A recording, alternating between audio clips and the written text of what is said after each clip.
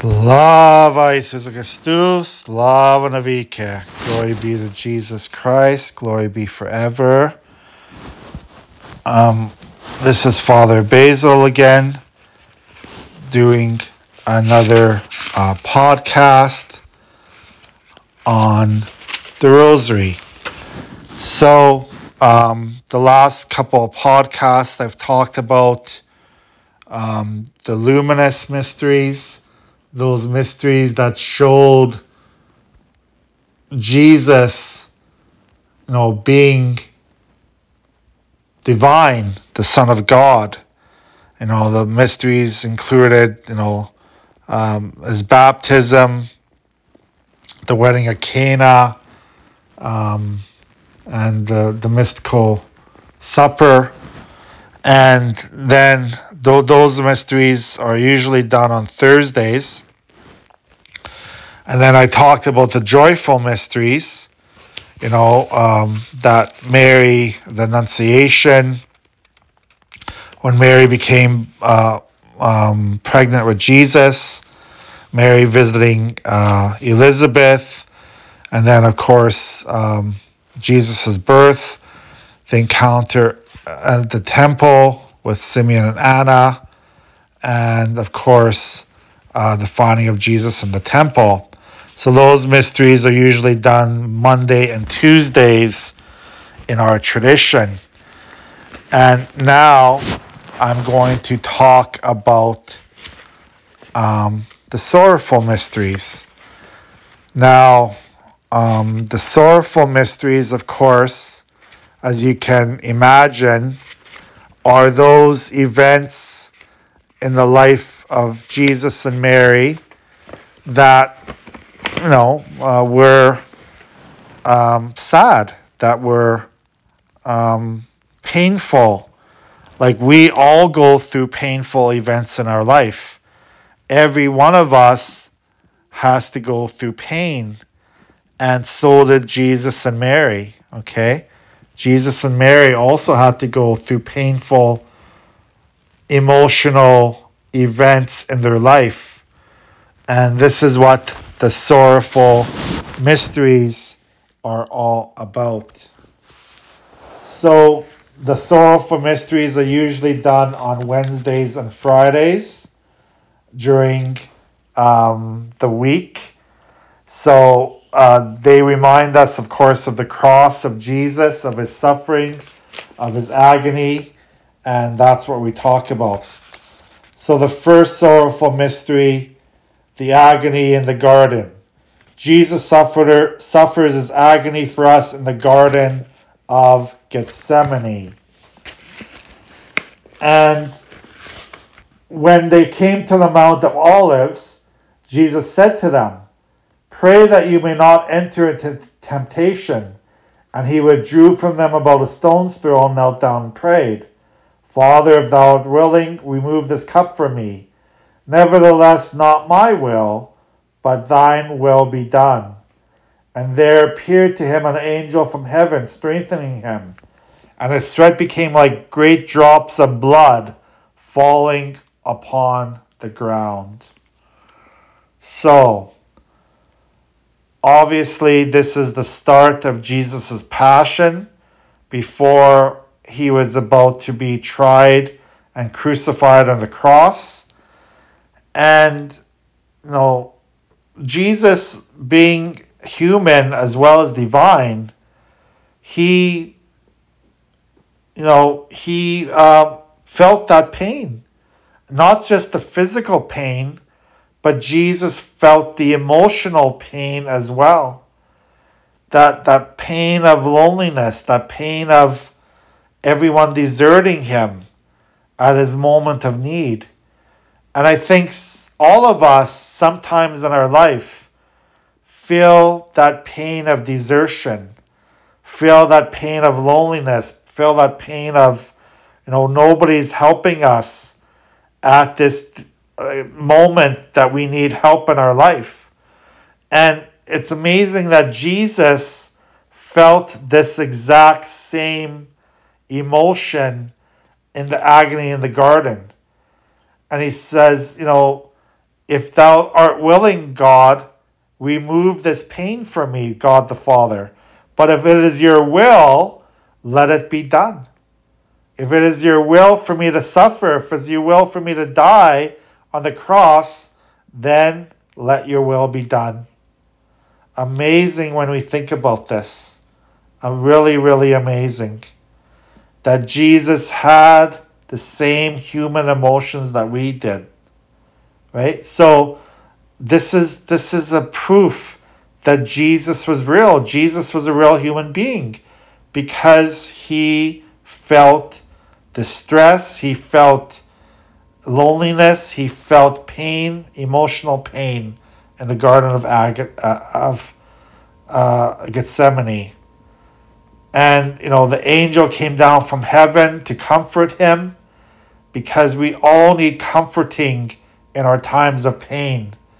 And Jesus always gives us that knowledge that he is with us because he felt the same thing we felt. There's nothing that we go through in life that Jesus never went through in his life. Okay? And we have to remember that. So Jesus could send us angels as well. He could send us, the Holy Spirit to guide us, to know that we are not alone. And of course, great drops of blood fell upon the ground because of Jesus with such agony. The second sorrowful mystery, the scourging.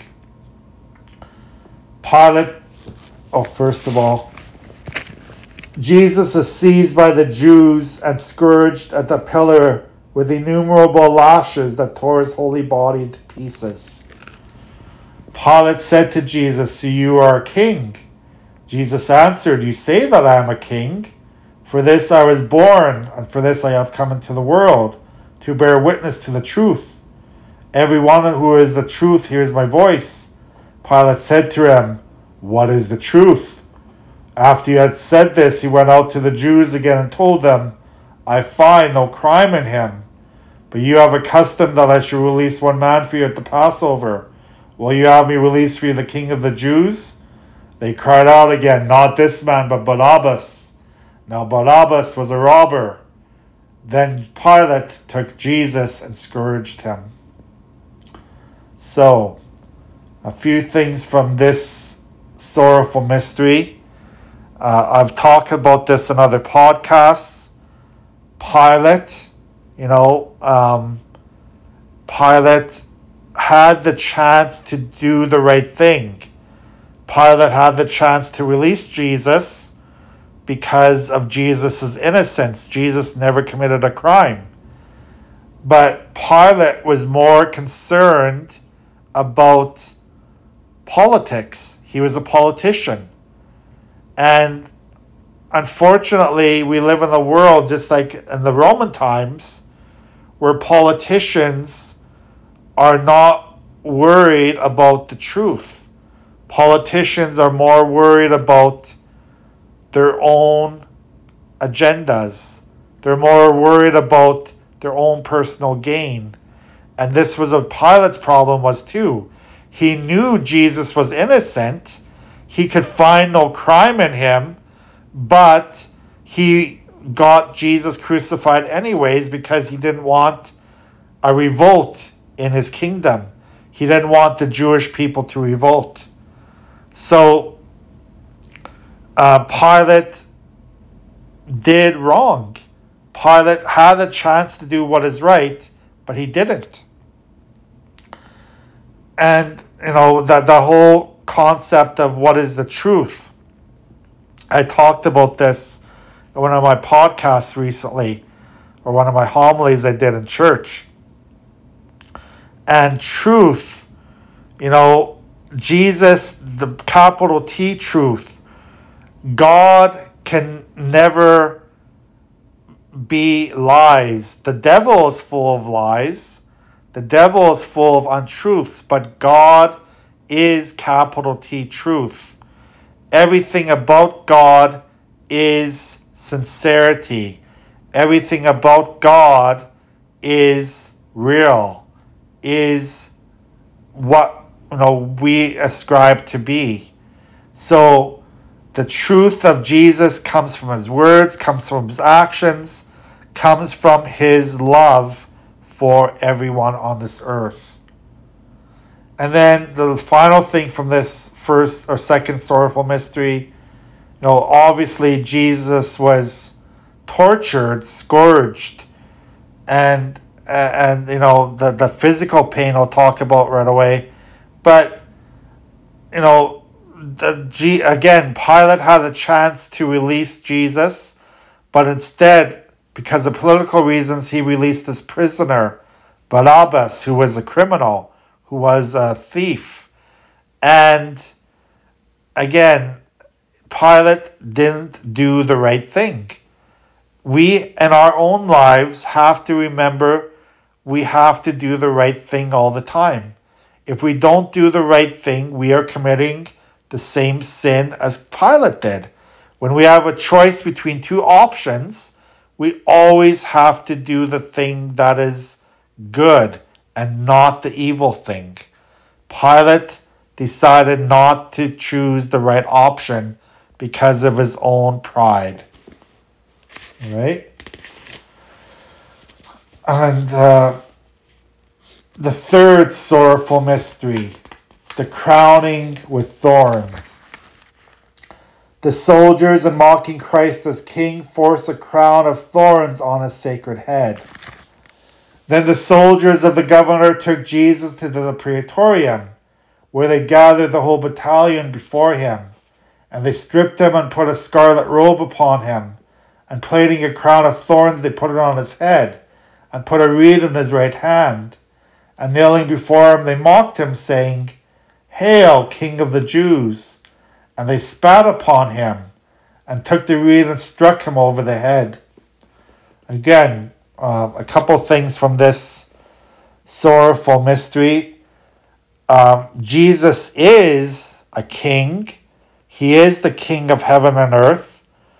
But the soldiers and the Jews and the Romans mocked him by putting this very painful crown of thorns on his head that, put deep cuts into his head, deep incisions that he was bleeding from his forehead, from his scalp, and that pain that you can imagine that Jesus was going through.